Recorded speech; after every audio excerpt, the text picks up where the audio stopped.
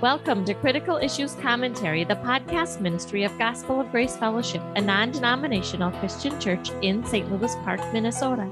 This is Jessica Kramus, your host for today, and I'm speaking with Bob DeWay, Gospel of Grace's teacher and theologian and author of Critical Issues Commentary. In this series, we are discussing CIC issue number 133, the Priesthood of Every Believer. You can find that at the website cicministry.org. Now, today we're going to talk about the sixth function of the biblical priesthood, and that is to pray for others. And this is one that really seems like it should be so simple, and yet it has gotten really confused throughout church history. So why don't you just define this as it's a part of the biblical priesthood, and we can discuss from there. In the bigger context, we have Jesus Christ, the one high priest, as we've been saying, and the priesthood of every believer. And since the one high priest, Jesus Christ, sits at the right hand of God, ascended on high, according to Acts and Hebrews and elsewhere, in fulfillment of Psalm 110 and verse 1, we realize that by faith, every one of us can go directly to Christ and pray and trust him.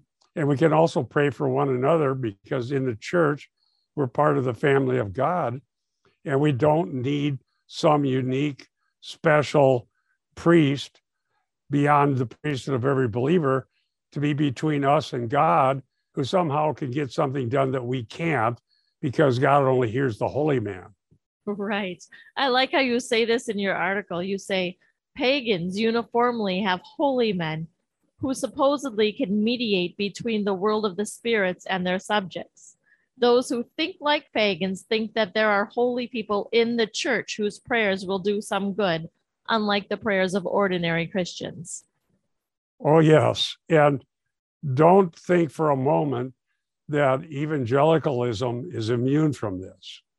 Well, we're not. And we were saying before we started recording, one of the things we hear a lot through CIC is somebody needs a mighty man of God to pray for them, or a mighty man of God to deliver them. This idea that we all have equal access is really foreign to a lot of people. Yes, in the bigger context of the scriptures in the New Testament, the priesthood of every believer means that we have different gifts, but we need one another. We pray for one another, and we trust him. And God hears us, not because we're more righteous than some other believer, but because God is merciful and loving, and he's put us into his family, and he hears us. Amen. We have what we need. We just need to know that and rest in those promises. Well, if you remove the idea that somebody has the secret to getting their prayers answered that they discovered, if you remove that whole genre from Christian bookstores, there wouldn't be a lot of books sold. That's true. We are, after this series is done, going to have a series on prayer where we can talk more about this. But the idea is, I think, for a lot of people, that prayer is manipulating the outcome, when we really need to look at it as prayer is aligning our hearts and our thoughts with God's will. It really is thy will be done, not let me tell you how to do this. Yes, and we'll be talking about that. But in the context of the Reformation, these various aspects of the priesthood of every believer were arrogated to the leadership. They arrogated to themselves their role. If you don't come to us, and the higher you go up the ladder of holy people, including even people in heaven, supposedly, then you're really going to get somewhere. Okay. Wow. And so if you're outside of that system, remember we're talking about the Bohemians who had asked Luther what they're going to do now that they're not part of this hierarchy. And the scriptures are our answer. Yeah. So if somebody convinces others that when they pray, God hears them because they're more pious than others, then they'll flock to that person who somehow has the secret. That's right. And so what was Luther's answer to the Bohemians? The priesthood of every believer. You can go directly to God. That's You can right. pray for another. Yes. You point out in your article that Luther mentioned that the Lord's Prayer was given to all Christians, not certain higher order ones, not priests, not popes, not bishops. It was given to all Christians. Yes, and at one time I kind of did a walkthrough of the Lord's Prayer in one of our podcasts. Yes. Right. And the content of it is quite different than what most people understand. And we've talked about that. And we're really praying for the return of Christ and praying for the provisions we need. Right. And so the Lord's Prayer was given to the church, not given to the Pope. Okay. That's true. And we need to take that seriously. God has given us what we need. We don't need to turn to higher church authorities. Either there's two things that people are looking for. One is authority, and this hierarchy that claims to speak for God beyond Scripture. That's one place they look. So if you have more authority, then you can say things, or you can say that somebody's sins are forgiven, and that's going to hold until they get out the door and then they sin again. That's Right. a common idea. Or the other one is superior piety. Okay. And yes, that is a very big trap. That's the trap that evangelicals tend to fall into. We aren't really looking for a pope to solve our problems, but pietism can really shipwreck your faith. Yes, and this goes on even in recent history. One article I wrote some decades ago, there was a popular book called The Prayer of Jabez. Okay, yeah. That can be found if you go to the cicministry.org and look for Jabez. Mm-hmm. And it was a person in the Old Testament who prayed, and one person, popular evangelical at the time, wrote a booklet on that and sold so many millions of books. He was going to go over to Africa and somehow Christianize a certain country. Okay. It never really happened. It fell flat. Yeah. There's so much pious, hyper pious, super spirituality, thinking that the reason the millennium hasn't come to America, or the reason everything isn't what we want it to be, is that we're not pious enough. Wow. And we hear that all the time. Did you pray enough? And did you fast first? And did you do all these things? As if there's some hidden secret of how we need to pray in order to get the outcome that we want. Yes, it's either revealed or it's not revealed. Right.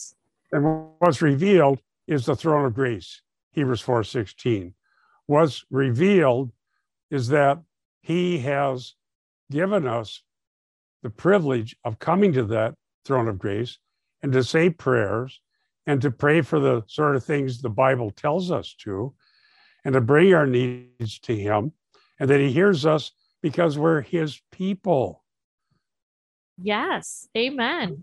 Yes. And so if you want to look at this in a simple way, the Father gives good gifts to his children.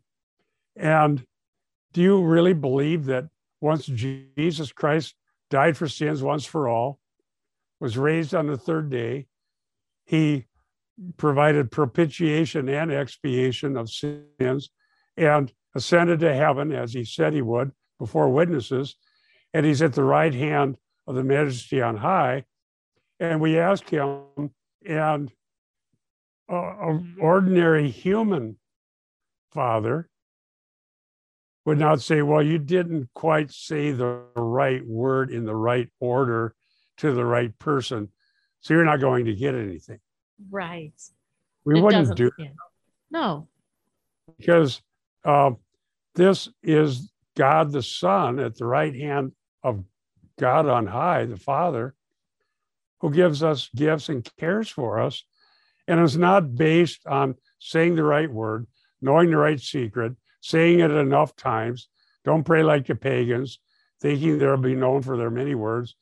But the Lord delights to care for us. And the people that would arrogate their own power, authority, and piety say, I know the secret, and then they tell these stories proving that they get what they want because they know how to do it right and they have more faith than you do. Yeah. So, and we need to keep in mind that people's experiences and these stories that they tell, so that's not the word of God. There could be a lot of reasons for different outcomes, but if we want to know what God has said about prayer, we need to look to his word and believe what it says. We don't need miracle experience stories to learn about prayer. Yes, and actually, in Luther's day, there were so many barriers. And the one thing that they weren't confident of was forgiveness of sins that was accomplished for believers once for all by Christ, who died for sins. Right. So you have this whole system where people have to keep going back, keep giving, keep saying certain things, keep going back again. And I've heard people, even to this day, who are very burdened about maybe lack of assurance, or they want to be right with God, but they assume that the Roman Catholic Church speaks for God. And there are people who will actually go to Mass every single day to show how pious they are or serious they are. Wow. And I hear that even on television news. Right. I hear that from people that we run into who have relatives. I really, really need help, so I'm going to Mass every day. Wow. And hoping you'll get God's notice. It's sad because if they knew the truth, if they knew forgiveness of sins, and if they knew the love of God and the hope that we have, they wouldn't end up in that position where they have to keep hoping that somebody has more piety than they do, or the priest somehow can have some status that we don't have. And that is not right. And evangelicals and various groups, whether they're holiness groups or Pentecostal groups or charismatic groups, whatever kind of group we may be in, we need to resist the urge to look for somebody who knows something we don't have, had experience that we don't have some superior understanding of how to tell God what to do. And we'll show that in our next series.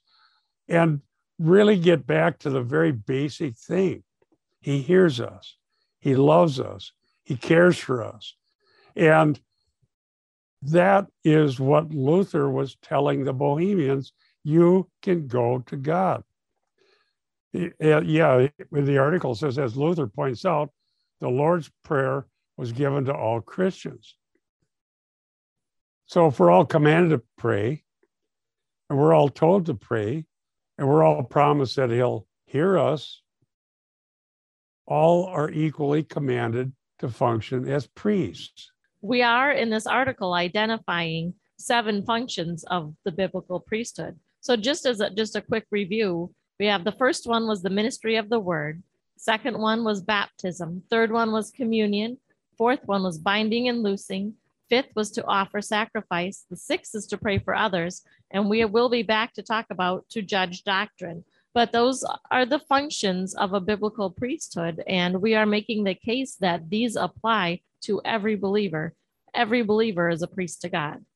Yes, that's exactly what we're doing. And one more thing I want to say about this, because when I wrote this article some years ago, people said, well, that's just Luther had his own flaws and Luther was like this or like that, which we acknowledge. We're not claiming Luther was an apostle. Right. That if what he said was biblical, then that's what makes it true and binding. So in everything, we go to Scripture, but we're going to Scripture and examining how at the time of the Reformation, which is a huge thing, to go against what the trends of church history for centuries and say, this isn't right. How is it that I can't find forgiveness of sins? How is it that I have to pay for all these things? And as we cited before, control the money pouches of all the earth, this false priesthood. And so if we can go to scripture, that's true. And we're doing that. That is not saying Luther never uttered anything wrong. That's right. We are showing that on this topic, what he said can be found in scripture and can be defended from scripture. Therefore, it's right. Not because he said it, but because scripture says it. Right. And someone asked, why these 7? Well, those are the things that either the teaching magisterium or the Pope or the cardinals of the archbishops, however it goes down the line, that is not a biblical setup. That's not the church. And these things they claimed, and we can go directly to scripture and know what God said and pray for one another. And this isn't anarchy. This is just going back to the basic view of the church taught in the New Testament. Right. And so these really are precious promises that we can cling to. We don't need to go find the mighty man of God. We can approach the throne of grace, boldly go before the throne of grace on our own, and we can know that God hears us. Yes, Hebrews 4:16. And if you understand the holiness of God, if you understand the Day of Atonement that was functioning, if you understand what happened under Moses, going boldly to the throne should be an amazing thing to even say, because that's not what would happen. There was a fear that if you didn't do everything right and you went in on that Day of Atonement, that might be the end. Right. That was a serious, very serious thing. Right. And so you didn't say, well, let's just see what's going on here and barge into the holiest place, the Holy of Holies, because you wouldn't survive if you didn't follow the instructions that were given to Moses and ultimately is fulfilled in Christ. Yes. So that is a wonderful thing. Now, that doesn't mean we don't acknowledge the holiness of God and that we need to fear God and trust him by faith, but that we can actually go directly with our concerns and needs to God through Jesus Christ, God the Son, and that he hears us and cares for us. Right. Now, you say in your article, this truth is rather straightforward, but remains a good reminder. We all have access to the throne of grace, Hebrews 4:16. We are all commanded to pray, 1 Thessalonians 5:17. Furthermore, we are told to pray for one another. Then you go on to cite James 5:16, which we'll talk about in a minute. But we not only have the promises that we have the command to do this, to pray for one another. Yes, and Christian gatherings include prayers, and prayers that are honoring to God. And we're thankful.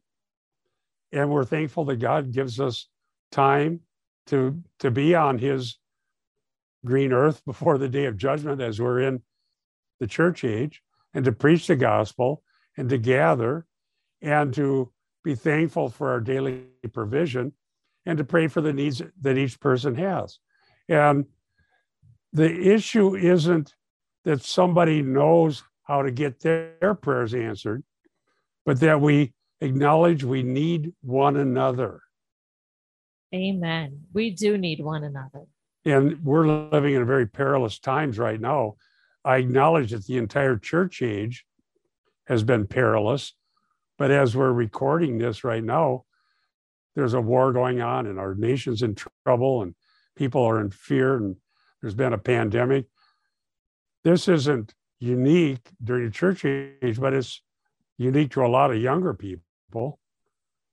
It is. As far as having experienced it here, we're in America, and this may be heard elsewhere, and people are needing to know they can have forgiveness of sins, and that God hears them. And Christians need to gather, even if they're persecuted, they can gather if there's more than one of them and pray for each other. That's right. So in this James 5:16, it says this, therefore confess your sins one to another and pray for one another so that you may be healed. The effective prayer of a righteous man can accomplish much. Now, we hit on pietism a little bit earlier in this episode, but that kind of seems to be the one verse that really trips people up. Who is the righteous man? Who's the prayer of the righteous man that avails much? Well, there's examples in there of people in the past like Elijah. And Elijah was a prophet from God, and God heard him. Let me just read the context here. Elijah was a man with a nature like ours, and he prayed earnestly that it would not rain. It did not rain on the earth for 3 years and 6 months. Verse 18, then he prayed again, and the sky poured rain, and the earth produces fruit. And so in that case, Elijah was a prophet that is acknowledged as such, and God used him in that situation. But the emphasis isn't, well, if we only had an Elijah, we'd be okay. Okay. The emphasis is a nature like ours. Yes. And our righteousness, any righteous man is righteous because he's in Christ. Our righteousness is Christ's righteousness, which is more than Elijah's righteousness. So right. If we are in Christ, we have his righteousness, and we are the righteous man who can pray. Yes, and the difference between Elijah and us is that he was sent by God for a specific task.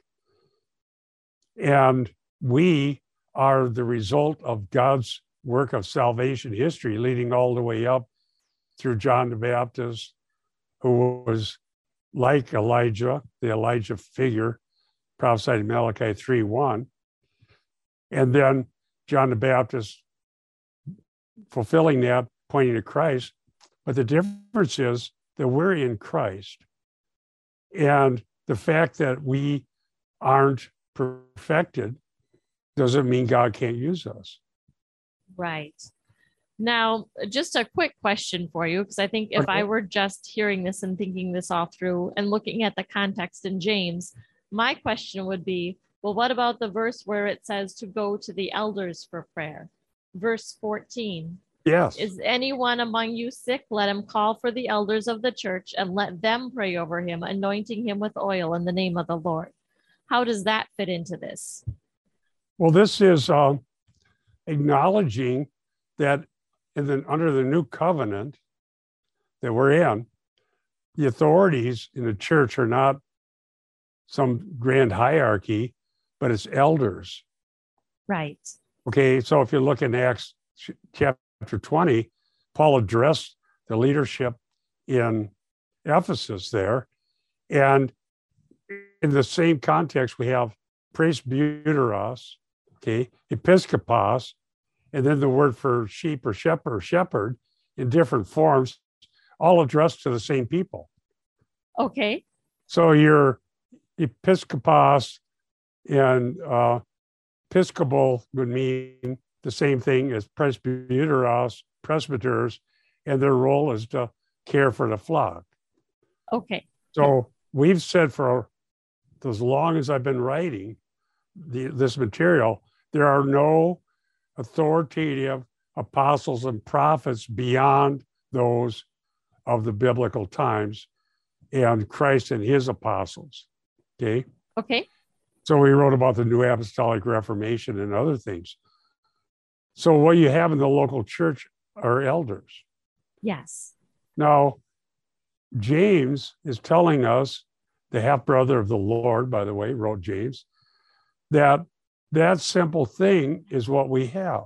This is not an absolute claim that everyone who ever went to the elders for prayer would never walk away sick. Right. Because that's taken totally out of context. What we are promised is the resurrection from the dead, but God does heal the sick. He sure does. I'm here because he's done so in ways that are unbelievable. Yes, absolutely. Okay. So what about the oil? Well, the oil would signify that every believer is anointed. Okay. There's an article in cacministry.org. Go to the search box. Start with the home page. It's the easy way to find things. Search box, the anointing in the Christian. Okay. I can't remember. A long time ago, I wrote about that. How Christos is the anointed one. Okay. He's the uniquely anointed one. But we have an anointing. The false Antichrist is a false anointed one. So what we have is the Holy Spirit has been poured out. Everyone who comes to Christ by faith is born of the Spirit, and we are anointed. The elders in the church are the people who are caring for the flock. And so the oil would, in my opinion, and I haven't studied this probably since the 80s, but the fact is, I've read it many times, but I haven't gone through the Greek just recently on that one. But the anointing of oil would signify that every believer is anointed by the Spirit, and we're under the elders who are not claiming any grand status, but it's what he's given us to go do. Right. Okay. It's very simple. And it doesn't even require oil. Okay. It requires prayer. Right. And I'll look at more of that because I've got a new commentary on the Greek of James that I'm going back through it because we're holding a little Bible study here, or my wife is. Yes. And so I have better resources on James, but just take it for the simple truth that it is. Go to the elders, be prayed for, trust him, don't make grandiose claims, and God will do a work in your life. Amen. And that's just thinking back over the years, how many times has somebody gone forward for prayer from the elders? And then here comes another person and another person and another person, and church is wrapping up, and here's half the congregation standing there praying for a dear brother or sister. We need that. And it's as much a blessing for us who are praying for our brother and sister in Christ as it is for them. We need the body. We need to pray together. We need to be a blessing to one another. We need to bear one another's burdens. Yeah. And it's even more than just going to the elders for prayer. It's allowing the body of Christ. It's allowing your church family to suffer with you and to pray with you and to bear your burdens. And here's me tearing up, but my own family in this last couple months has had some really hard times, and our church has blessed us in so many ways. I can't imagine going through some of these things without them. Well, yes, and I'm a part of the same family, and frankly, we need one another, and there's no one who's going to be healed and healed and healed and healed and live to be 120 or past there. 120 is the limit given Right. in the Old Testament. But the real hope is eternal life. Amen. It is. And the resurrection from the dead. And frankly, what is appalling is that through so much of church history, people's hurts and their needs and their tragedies and their difficulties have been turned into an opportunity for them to be preyed upon with an E, not A, preyed upon by wolves who take advantage of it. That is so sad, and it's so abusive to the flock. It's just not what God has ordained.